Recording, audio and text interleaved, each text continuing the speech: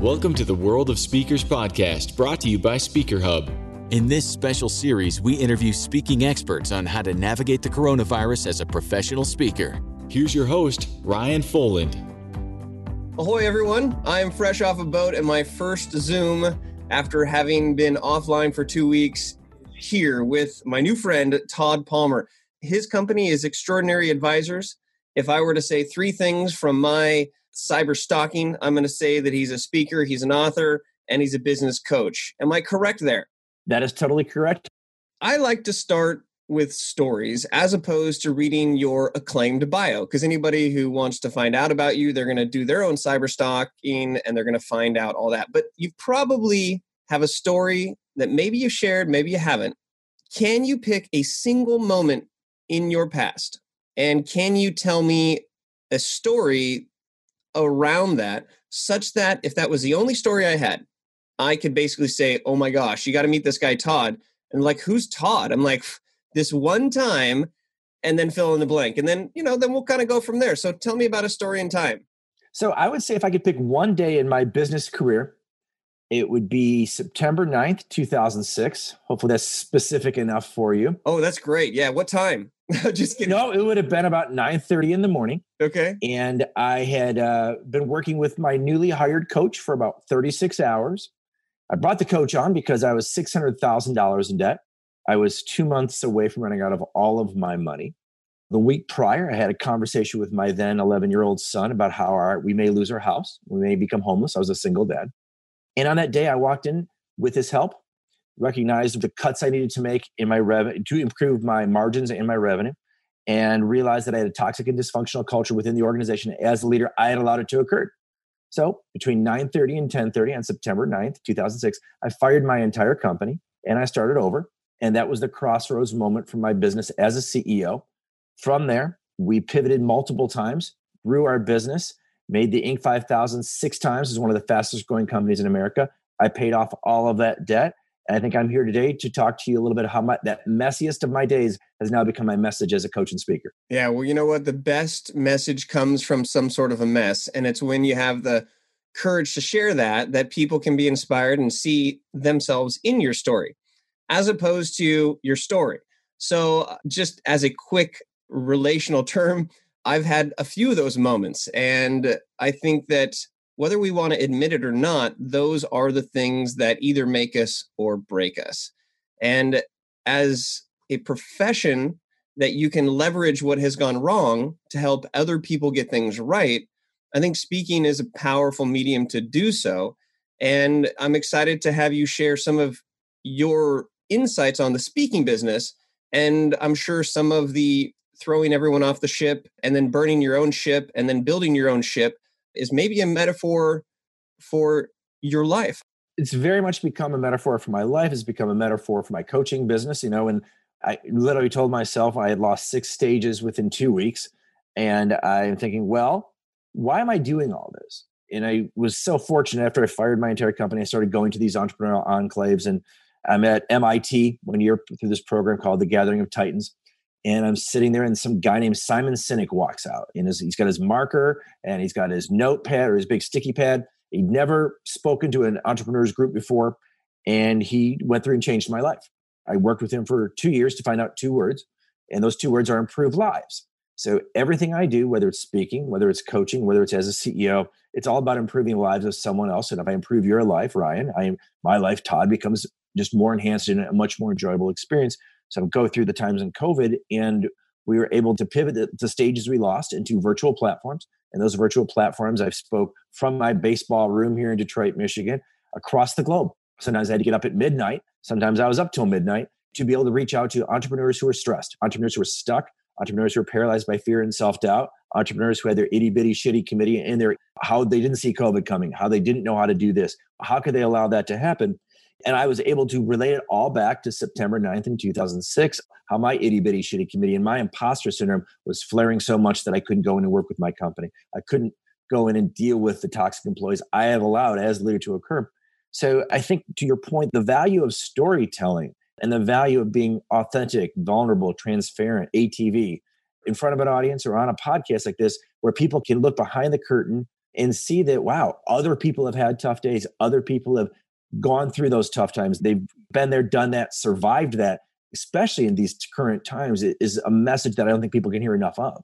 I want to take you back in time before September 9th, 2006, because afterwards we found the two words that really created the aha moment, which is impact people. Before that moment, what were the two words that were ruling your life? Oh, gosh. Before that, it was, how big can I make my company? How can I get to a $20 million company? That was the target I had in my mind. It was all about the revenue. And what I didn't realize that $20 million of revenue with 1% margins is really pretty unimpressive. And we got into debt partially of the $600,000 because we had two clients that went bankrupt on us, and we'd extended improper terms. I wasn't focused on the margin. I wasn't focused on the days outstanding. I was just focused on sell, revenue. And I really realized that revenue doesn't matter nearly as much as the margin. And so I went from a revenue model to a margin model literally overnight. Okay. I want to go back to putting you on the spot for these two words. From improve lives, the prior two words, would it be improve profit, improve margins, improve revenue, improve sales, or improve insert something else? I think for me, it was grow revenue, improve the revenue of the organization at all costs. And it was kind of a damn the torpedoes mindset. And when you're competing in the staffing space at the time where we were in, we're competing against Kelly Services and Manpower and Adecco and these large publicly held companies. And while everybody loves the story of David versus Goliath, there's only one story I know of. It's David and Goliath. Usually it's if you go up against a big competitor with buckets of cash, it's really hard to compete against them unless you find a different way to do it. And trying to be all things to all people at all times, which is what we were trying to do in the staffing space, was not working. So when we figured out that we have to, just like as a speaker, what is your niche? What do you speak about better than anyone else? Well, as a recruiting company, we had to figure out what type of candidate do we deliver better than anyone else. And I totally had to shift my mindset around that because I realized, like in a lot of organizations, the bottleneck was at the top and I was the bottleneck. I had to get out of my own way with the help of my coach to figure that out. This is awesome. You literally went from improving revenue to improving lives. Correct. Now I want to go a step back because we're here on the World of Speakers podcast, brought to you by Speaker Hub, by the way, which is an awesome platform to house all of your speaking accolades. But as a kid, did you ever think you would grow up to be a speaker per se? Or was this more of I'm going to become a successful business person, and then did the speaking just appear? And we're going to get into your tips on speaking and the business of speaking, but I just want to get to know you more because you seem like this profit-driven guy who turned into a people-driven guy. But where did the profit driving come from? Was it an influence? Was it just the way that you were raised? How did that start? I think a lot of it came from the perspective of I was very much single-minded, solo-focused. A lot of it did come from my childhood. I lost my father at a very young age. I was 5 years old when my dad passed away. And within 90 days, my older brother went away to university. My older sister moved away to Arizona to get married. And my mother, who was my primary caregiver, went to work. So everybody around me that I depended upon as my caregivers were all gone. And so as a child, what I told myself is the only person I can depend on is myself. And with that solopreneur mindset, I think it pivoted in the sports I played. I played baseball. It's pitcher against hitter. Then once that occurs, then the team gets into play. And it's a sport predicated on failure. You fail 7 out of 10 times, you're hitting 300 and you're getting $20 million a year contract. As I've gone through life, that being a solo thinker, being a rugged individualist served me well for a long time until it didn't. As I try to grow and scale a company, instead of just building myself a job and building a business, I ran into roadblocks. I ran into stumbling blocks. I couldn't be the oracle anymore. I couldn't be the smartest kid in the room. I was hiring other smart people. And then when I hired my coach, he was very clear that you can't do this by yourself. So what had worked well for me for a long time, doing it by myself, wasn't transferable into the corporate world. When I decided I really wanted to become a speaker, it was off of the invitation of others to come and speak on my experiences. And for a long time, I really worried about saying it right, saying it perfectly, getting everything down succinctly. Another speaker pulling me aside, he goes, I really like your content, but your delivery's, let's just say, not as good as it could be because I think you're all wrapped up in your head. Well, that was a very safe place for me to be. But when I went on stage and I spoke from my heart, and I was ATV, authentic, transparent, and vulnerable, and I spoke of the essence of what I wanted to communicate, then magical things happen. I remember I gave a speech about 14 months ago. I did 5-minute opening for the keynote as a favor to him because he was an important friend of mine. I said, hey, I'm happy to do this for you. And I went out and I just told the story about the impact. This gentleman, his name is Dr. Daniel Friedland. He's out of San Diego, California. And he's literally changed my life. And I told a story about how he helped change my life.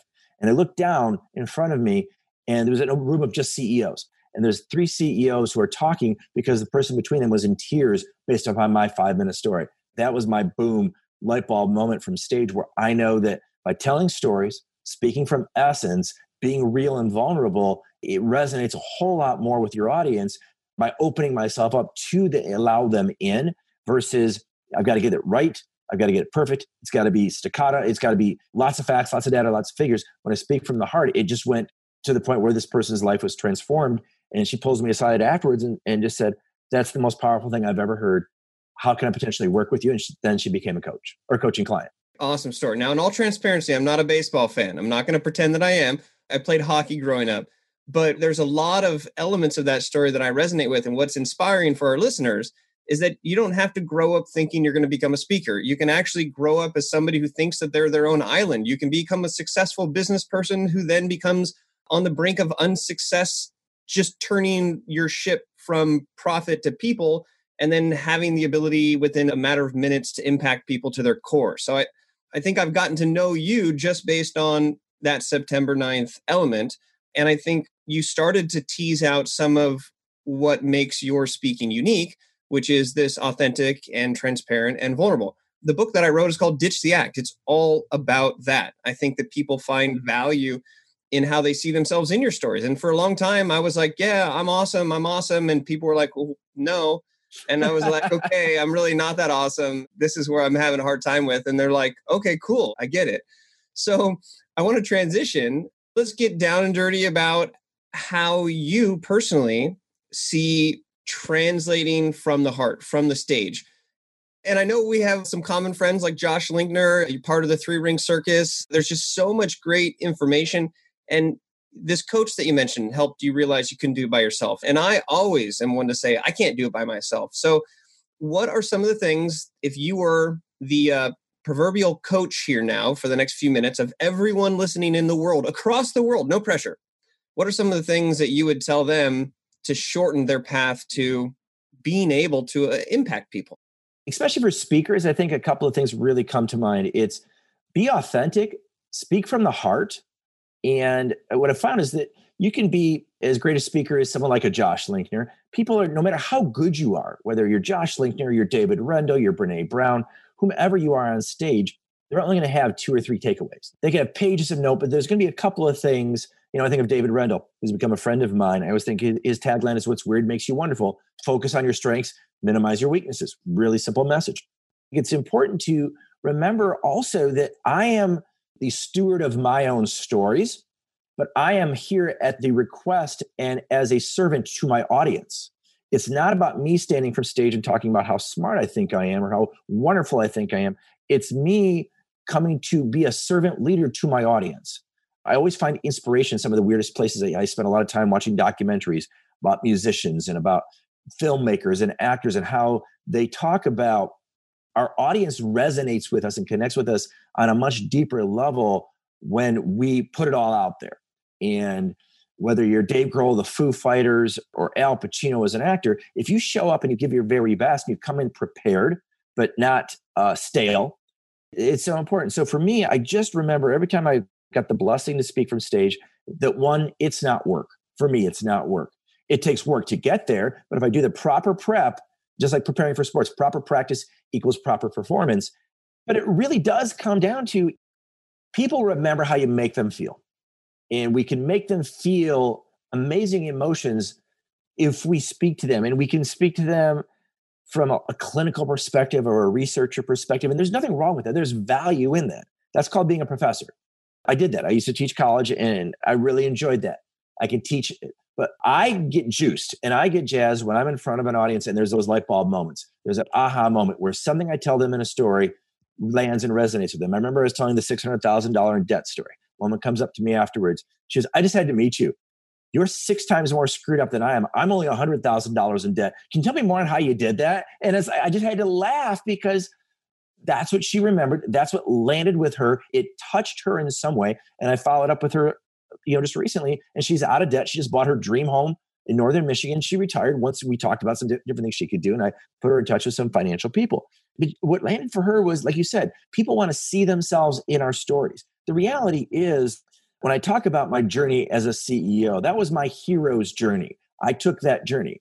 When I talk from stage, I share my story, but I also add in other stories to complete the picture so I can be the guide to someone else's hero's journey from stage. Whether it's, I'm telling Ryan a story and brings back the Mr. Miyagi's of your life or something else. It's if I can tell the story in such a sincere and authentic way that it lands with somebody and it impacts them, or I share a story, and I have no problem saying, the woman saying like, oh my gosh, you're 6 times worse off than I was because I'm only 100K in debt.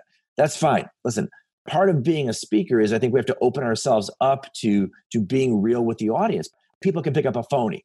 I love watching bands play live music because I can tell when they're really excited about something and when they're playing one of their greatest hits and going through the motion. It's the greatest bands who can still get excited that I'm excited hearing their greatest hits. And that exchange of energy from stage is so powerful. So again, we are of service to our audience, and we only exist to serve them, not to serve our own egos. That was a great brain dump. And what I got from it was 1, 2, 3, 4, 5, 6, 7, 8 main topics that we could dive into. So here's a little game we're going to play, just making it up. I'm going to tell you all 8 of these pieces of advice that I pulled from you, and you are going to choose just 3 to wax on and wax off. Perfect. Okay, Daniel-san, let's go. Number 1 thing I heard was be authentic. But again, this is very general. So you're going to choose 3 that you want to actually dive in a little bit deeper and then give us some sort of Mr. Miyagi training to apply. Because gathering information, do you know Vin Gang? I do. He's Australian. He's awesome. I actually saw him a couple of years ago in California after seeing him speak. And he's my favorite speaker magician ever. There is no nail, and lovely guy. And I had him on the podcast. But one of the things that stuck with me is he says, gaining new information is satisfaction, but applying that information is actual fulfillment. So people are going to feel satisfied by getting these 8 tips, which I'm going to do, but we want them to be fulfilled, and we're going to dig into 3. So the number 1 choice that you have is be authentic. The number 2 is speak from the heart. Number 3 is less is more. Number 4 is serve your audience or be a servant speaker. Number 5 would be put it all out there, which is different than authenticity or from the heart. The question is, how much do you give? Then proper planning. Number 7 was this idea of like, you have an impact by affecting people. And then the 8th one, which I got at the very end, was that there has to be excitement. Mm-hmm. So each one of those on their own, we could speak for a long time, but I'd rather speak on 3 of them with a little bit of in-depth. So which ones do you want to choose? It's like a game show. Sure. I think it's important to start with the end in mind. So for me, I always start with how can I best serve my audience? Okay. So serving the audience is going to be number 1. What's number 2? I would say put it all out there. Okay. Put it all out there is number 2. And what's your final one? For me, it's always about the effect on other people. All right. So using the rule of 3, we now have gone from 8 to 3. And so I'm going to challenge you for each of these to come up with 3 really core nuggets that you personally have experienced or something that somebody can listen to and be like, okay, I'm going to try that. So when it comes to serving from the stage, what are 3 examples or things that we can do or actual things we can try to mirror or train, wax on, wax off? So the first thing would be get with the event planner, know your audience. Why are you here? What do they want to know? That's what I find works really well. Get with the event planner, know what you're there to talk about, and know who's in the audience from at least like I'm doing a speech next month in Indianapolis, and it's a bunch of sales professionals who've achieved at the top of their game, and they're kind of asking, now what? Okay. Where do I go from here? So I'm going to build my content around that theme. But I want to know, like, what question, because I've heard this piece of advice a lot, right? Get with the planners and organize, but what questions do you ask? Yeah, my style is I get on a phone or a Zoom call with them, and I ask them, what's the theme of the event? What do your members want to take away? What takeaways, give me 3 nuggets they want to take away. And if they don't have those nuggets, I say, then here's a survey, send it out to them and get back to me. And then the final thing I do is, what can I do as the speaker to be easy to work with, deliver the most value, so you, as the event planner, look like a rock star? Because the hidden nugget of that is, if I do that, they're going to hire me again. My audience really is the event planner, who's the conduit for the audience I'm in front of. Right. One thing that I learned from Josh as well is the fact that event planners, and I love you all, but it's really your job on the line, because if they hire you and you do okay, it's fine. If you do awesome, it's fine. If you just knock it out of the park, home run, like, it's okay. But if you suck, oh yeah, they potentially get fired. So there's a nice relationship. Okay, so number one is contacting them to find out not only what the audience wants, but how you can best make them as an event planner look like a rock star. What's the second level tick mark under serving from the stage? When it comes to serving from the stage, my job is to read the room, read the energy. So, for example, to the last point of excitement. And can we talk about the Zoom room as well? Oh yeah, for sure. So what I figured out for Zoom is unless I have to, I don't use slides, because I need to read your energy in the room. I need to see everybody on my screen as best as I possibly can. I did something for a group in Malaysia, of all places. They're all on there, and I'm probably this hyper crazy American bouncing off the screen, and I'm watching their reactions to me. And the more people were laughing, or the more they were getting up in there, the bigger I got. So I adjusted my persona to fit the room within a varying degree of 5 or 10%. Because I just had this ability, it's just natural God-given luck, that I can adjust my energy to fit the room. So if it's a very somber room, I can come down. If the room needs energy, then I can bring my energy up, and I do a lot through physicality. Yeah, no, that's great. One thing I talk about is, I call it the rising tide. Granted, I go back to the boat analogy, but I find that you're the tide where all the boats are going to float to your level. But the nuance is that if you match their level, they're still going to be below. And so I think that you need to be like 30 to 35% above the energy level that they need to be, because it sort of rises those tides up. So I like that. The other thing, and this is a very nuanced question, on your Zoom, if you have more than 100 people on, you have these different sections, right? So you can scroll through the grid format that you're seeing. Do you just focus as a random sampling on the one group, or are you actually clicking through to see multiple patches of people? I've done it both ways, and I cheat. I absolutely have no problem saying I cheat. So I literally have my screen. I have my big area behind me. All my talking points are up there. So I'm looking at the screen, and I can keep going in case someone distracts me, because they're prone to do that. But what I would say I really cheat is, if I see somebody who's checking out and not engaged, I'll just go in and say, hey, Ryan Fullen, I see you have some questions. And it catches the guy off guard. And then he's like, no, I'm good. I'm like, yeah, everybody. So we just keep it going, because I do a lot of not just speaking from a speech standpoint, but I do a lot of meeting facilitation, leadership facilitation. So my job is to make sure they keep engaged. So if I got somebody checking out, I want to bring them in. And a kind of a trick I've learned is, I start off every time I speak online, I always ask 1 to 2 questions, and I have everybody fill in the chat feature before I even get started, because then they've got to pay attention. Right. Psychologically, we're more engaged. So I think so much of what we do, and I think Vin talks a lot about that, it's so much like the Jedi mind trick of getting them involved, bringing them into the room, bringing them where you want them to go. Because at the end of the day, I know what I'm going to talk about. They don't know what I'm going to talk about. And if I see someone, like you're smiling right now, I would call, so Ryan, that seemed to land with you. Can you tell the audience more about why that landed with you? It's not a matter of if you want to talk or not, because I really do not care. I want you to get engaged. And I want everybody to kind of like, oh, he's going to call me next. Kind of a little bit of that. And because of my audience, I don't worry about bothering or offending someone, because someone may be listening like, well, he's going to call somebody and they're going to get really irritated. My rooms are typically entrepreneurs and CEOs are my sweet spot. When I talk about my first book, sometimes I talk to high school kids or college kids. They know I am there. And anybody who researches me is going to know that it's going to be an energetic experience. And I want to be respected. I want to add value.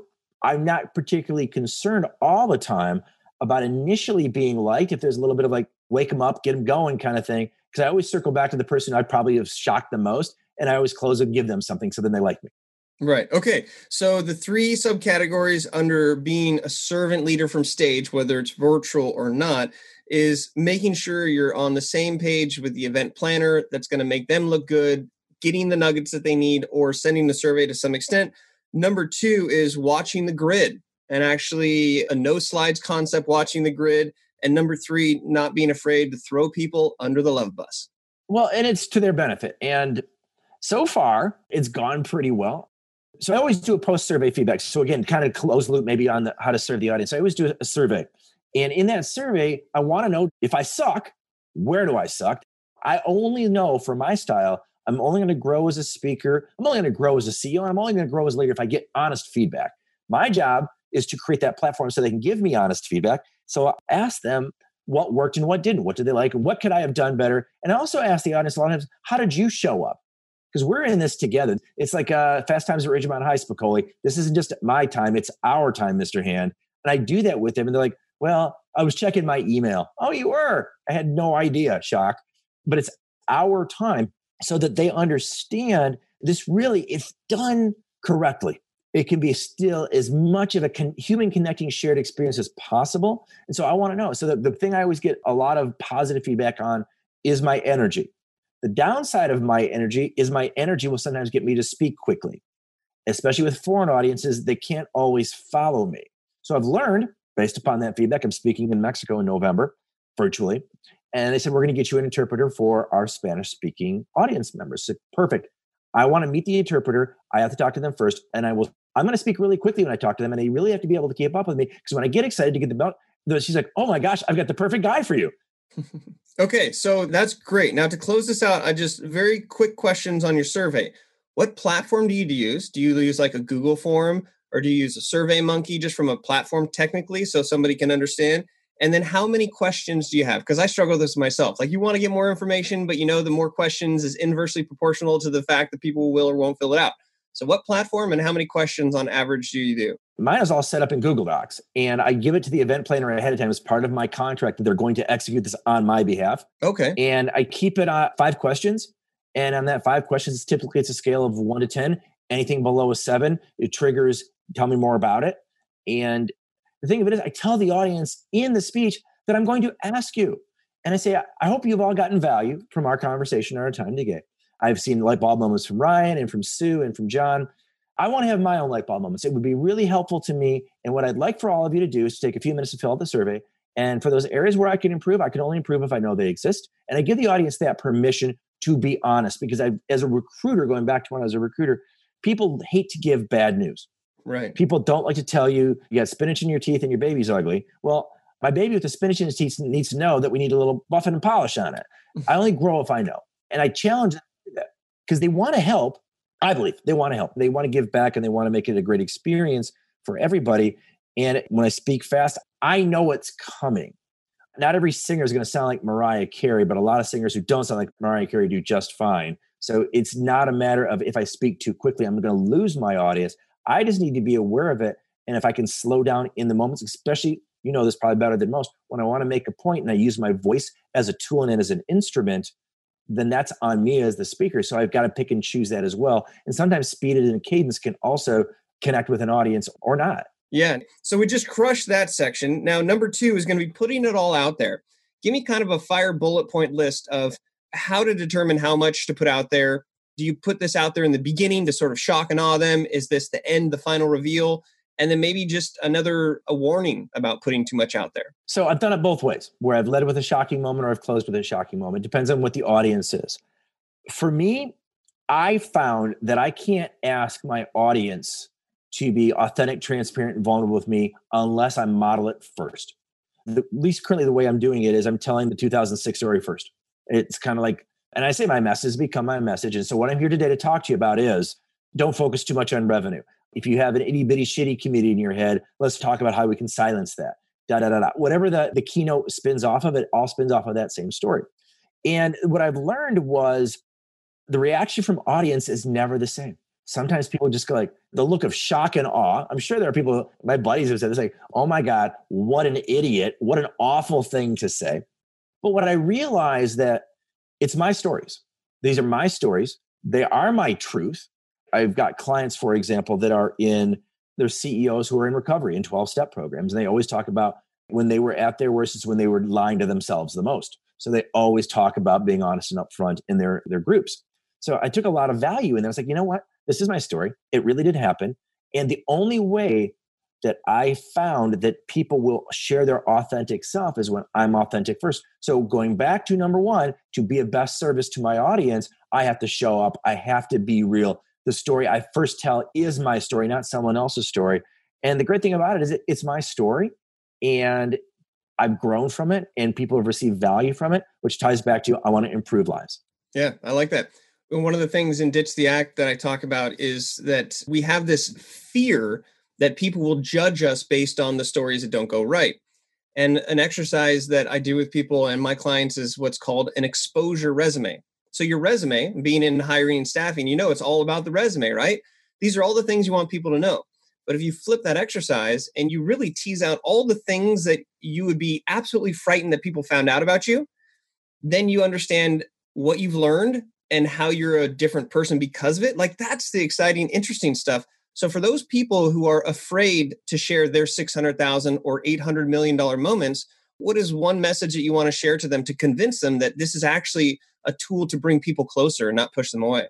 I spent 3 days in a maximum security prison volunteering for an entrepreneurial program for prisoners who are about to be released. I had no interest in ever doing that. I had a lot of preconceived notions about what it was like to be in prison and to be a prisoner, and why would I go volunteer my time? A speaker convinced me of that by sharing her worst day of her life. Her name is Catherine Hope. She has a program called Hustle 2.0. She's an amazing speaker, and her opening line was really simple. What if you were only known for the rest of your life by the worst day of your life? Let me tell you a story. And she told all of us the worst day of her life. And it's like, I couldn't judge her because it takes away the judging, because I said the worst thing that's ever happened to me. People can think I'm a financial idiot because I got $600,000 in debt. You know what? You're not the first person to think that. And I'm the one who did it. So you can think whatever you want. I got to live with myself. And when Kat shared those stories about the worst day of her life, and she has a TED Talk on this, it shifted my perspective. She changed my heart. We can change a lot of people's heads. We can change a lot of people's minds. But when you can change someone's heart, the only way I've ever seen anybody do it is when you speak from one of the most, if not the most painful days of your life. That's why I would encourage anybody listening today to put it out there. That's great. I totally agree with that. And it's once you get those worst days off your chest, then nobody can hold it against you. And then it becomes part of your identity. I talk a lot about the difference between your expertise and your experience. And I think people hire you for your experience, which is rooted in all these things that went wrong. So that's a great transition to this final tip about how do you create impact. You just gave an example of somebody who you were an audience member and she did this final tip. So how could you help our listeners find those moments or create that impact? Is it always just about the worst day stories and you always just have to share the mess? For me, it is really showing up and being real and sharing the mess. We made the Inc. 5000 as one of the fastest growing companies the 6 times. And I used to get invited to come speak and talk about success. And I wouldn't do it because in my head, I knew that all they wanted to hear was kind of the finish line story of how we did this.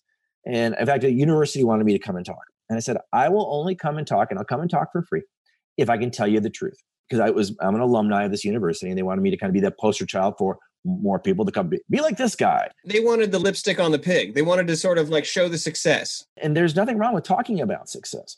Success is a wonderful thing. But there's so much more value gained in learning done by sharing the ups and downs of your hero's journey.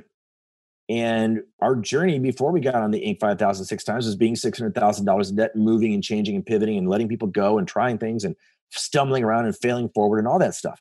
That's what I wanted to talk to the kids about. And the dean goes, you talk about that? I said, I will only talk about that because I'm doing this for free. I'm volunteering my time. So we are not beholden to one another. Right. I'm not on the call to try to find out what the audience wants and to make you look good. I'm here to sort of bring what I want.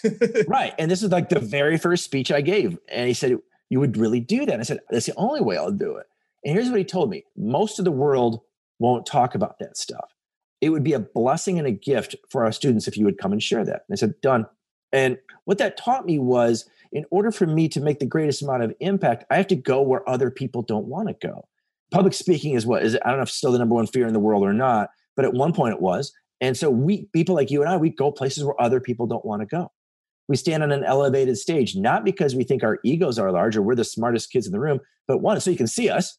2, we have to broadcast our message. And 3, it is a bit of a performance. But the reality becomes we only get that privilege, because it is a privilege to be able to stand in front of an audience, I believe. And it's a privilege to serve them best when we have something worth saying. And to spit out stats and to spit out facts or half-truths or what have you versus, listen, you can fact check all you want, but this was my story or this was Ryan's story and this is what we've experienced. there may be something that lands with you. Because my only goal in being a servant leader from stage is I want to impact one person. Yeah. Okay, I'm laughing, I'm smiling because that is something that my mom has said to me for the history of my life. Ryan, it only takes one person. This is well before I was a professional speaker.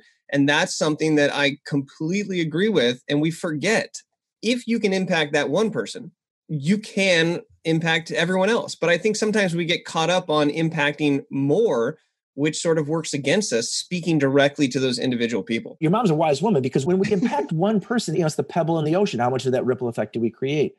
I always would say to people, I just want to leave a legacy. I want to make the world a better place than what I found it. And I don't really know how to do that some days.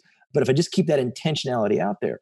My favorite part about speaking sometimes is the after part, where people come up and want to talk to you. And it's so fun. And I love it when they say, well, that little thing that, like, literally for me is like kind of a throw off thing. Like, dude, that changed my life. I'm like, really? Right. Tell me why. One, because I want to be able to duplicate that for others. But the best part of the job of a speaker is we're meeting our audience where they are for this moment in time, this 30 minutes, this 60 minutes, this 90 minutes.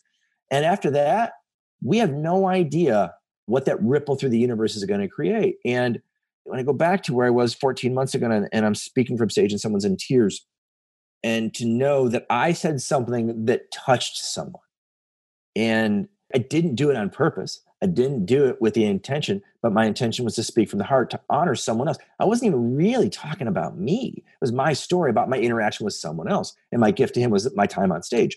And to know that we can do that as speakers and as coaches and as authors and who we are in making the world a better place, to me, that's just, there is no better job. Yeah, that's the impact. At the end of the day, your mission, your why, to impact and influence people in a positive direction. Now, one thing that might be fun to explore, this is something that I've been playing with and practicing with, is when you have a large group that you're speaking to, or maybe it's a company event, in order to help facilitate that line of people to shake hands afterwards, actually, I've asked for additional time and to let people know that if they want to stick around afterwards, and then we're all here in a little group and people are actually talking and they have those little things. So that's something I've done to duplicate that, because you forget how important that moment is. Well, it's important for them. Again, it goes back to, we're here for them. And certainly sometimes it's fun. I mean, I was in Mexico and I gave a speech in Mexico, and some kid who bought my first book brought it up and wanted my autograph. I guess you've made it when your signature becomes an autograph. And this kid was just so excited to meet me, and with my partner Jen, and we're talking to this young man, and he's just thrilled. You made a difference to that one person. You have no idea how that went. And just like this podcast and your advice, I know has resonated with at least one person. So my mom would be stoked with it. We said this would be the best podcast ever. And technically, if we influence and affect one person, we will. Now, I want to end on, maybe we can think of this as like a rapid fire, because I want to respect everybody's time. Sure. But I do want to tap into some of the elements of the profession of speaking that you have found yourself in this new COVID era.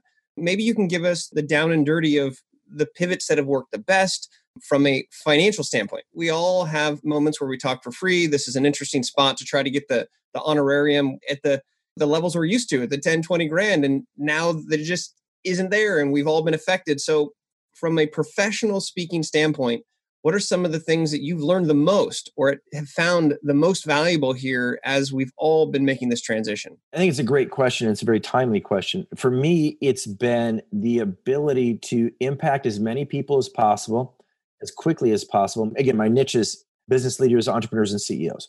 So when COVID hit, there were a lot of people who were in a state of panic, in a state of shock. And I've been through a recession. I went through turning my company around, and I knew that was going to be out there. Plus, I had a lot of free time because all my stages got canceled. So I started massively volunteering. That was something I found really valuable. But I was very targeted in who I volunteered with. Like, I only wanted to talk to entrepreneurs or CEOs. That's all I wanted to talk to.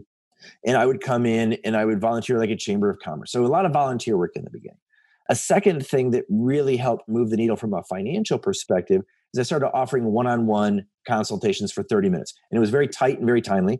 And I only asked 3 questions in those 30 minutes. The whole pitch was to help somebody get unstuck. So I spoke for free a lot.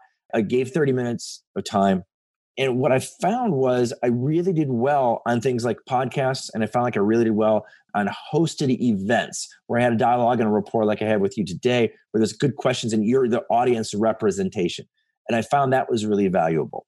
What I found was a bit frustrating, in all honesty, was the expectations that would last forever and that we would do these things forever.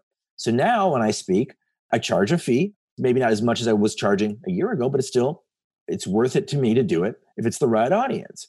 And if it's not the right audience, I just ask for more. Like, hey, you want me? This is what it's going to cost. And either they have the money or they don't. What I think is going to be really interesting is how this business is going to change. I have no crystal ball on that. For me, it goes back to how many lives can I improve? And the hidden byproduct of this, that I think is kind of the preview is during these COVID times when I've had extra time, I finished my second book, and that's going to hopefully be the message that came out of the mess. And tell me real quick about that book, and then also where people can find you and latch onto the mess and message, which is your existence. The name of the book is called From Suck to Success, A Guide for Transformative Entrepreneurship, and it should be out by the end of the year. And it's just kind of my story and stories of others on how the mindset combined with the processes and the people are what we need to do to, changing all of those often are what we, move our business forward and get unstuck. If anybody wants to reach out to me, I can be reached at todd@extraordinaryadvisors.com. Anyone who's heard me today, just please mention you heard me on Ryan's show. And I'm happy to give you 30 minutes of my time to talk about your speaking business, talk about coaching, talk about what it's like to write a book. And it's an opportunity for me by doing that you're giving me a gift. I'm helping you. Hopefully, I'll say one or two things that may improve your life just a little bit. Worst case scenario, we have a fun conversation. And it's an opportunity to still create a community in a space where a lot of us are still distanced. I like that because we are distanced, but it's all about community. And the best way to build community is to find common grounds and see how you see yourself in other people's stories. And the whole system is a closed loop until you open up and actually share the stuff that doesn't go right. And I think that in what goes wrong, that's how we really can connect, because we all are humans. And in this experience we're experiencing here in 2020, especially, that we have a lot of commonality in the misery and challenges, but that can only last so long. From a crystal ball, however long COVID stays, or COVID-20 or COVID-21 or COVID-29, however many come down the pipe, I think that we are a result of those experiences. And I think this is a time to revel in the mess and be more connected, authentic, heartfelt, not necessarily saying more, but the less you say, the more could happen, so that you can be a servant leader, so that you can put it all out there, practice properly, and with that, you will find impact. And if you do that all correctly, you will be excited. So thanks again for your insight. We got a lot to chew on here, but this has been fun. I've enjoyed getting to know you. I'm looking forward to this being a dot in a series of dots that may connect a line sometime, and maybe we'll share the virtual stage sometime. Who knows? There you go, Ryan. I'd look forward to it. All right. Thanks again. So check out Todd's new book, Todd's new 30-minute offer. Check out Todd. This has been great. So I will let my mom know that my day was impacted positively, to tap into your why, because it just takes one. In worst case, I'm the one, so we're all good. I'll take it. Thank you so much. All right. And if you have not checked out Speaker Hub, this is a great opportunity to do so. SpeakerHub.com, where you can house all of your speaker experience without having to build your own speaker website. You can get call for applications. You can get automation applications. You can do all kinds of crazy stuff. You can have a little tag at your email that you can do in HTML. You can do a one-pager generated, all kinds of great things like that. But hey, at the end of the day, wherever you're at, now is the time to do more. So put yourself out there, speak from the heart. ATV, authenticity, transparency, and vulnerable. Thanks, Todd. Thanks, Ryan.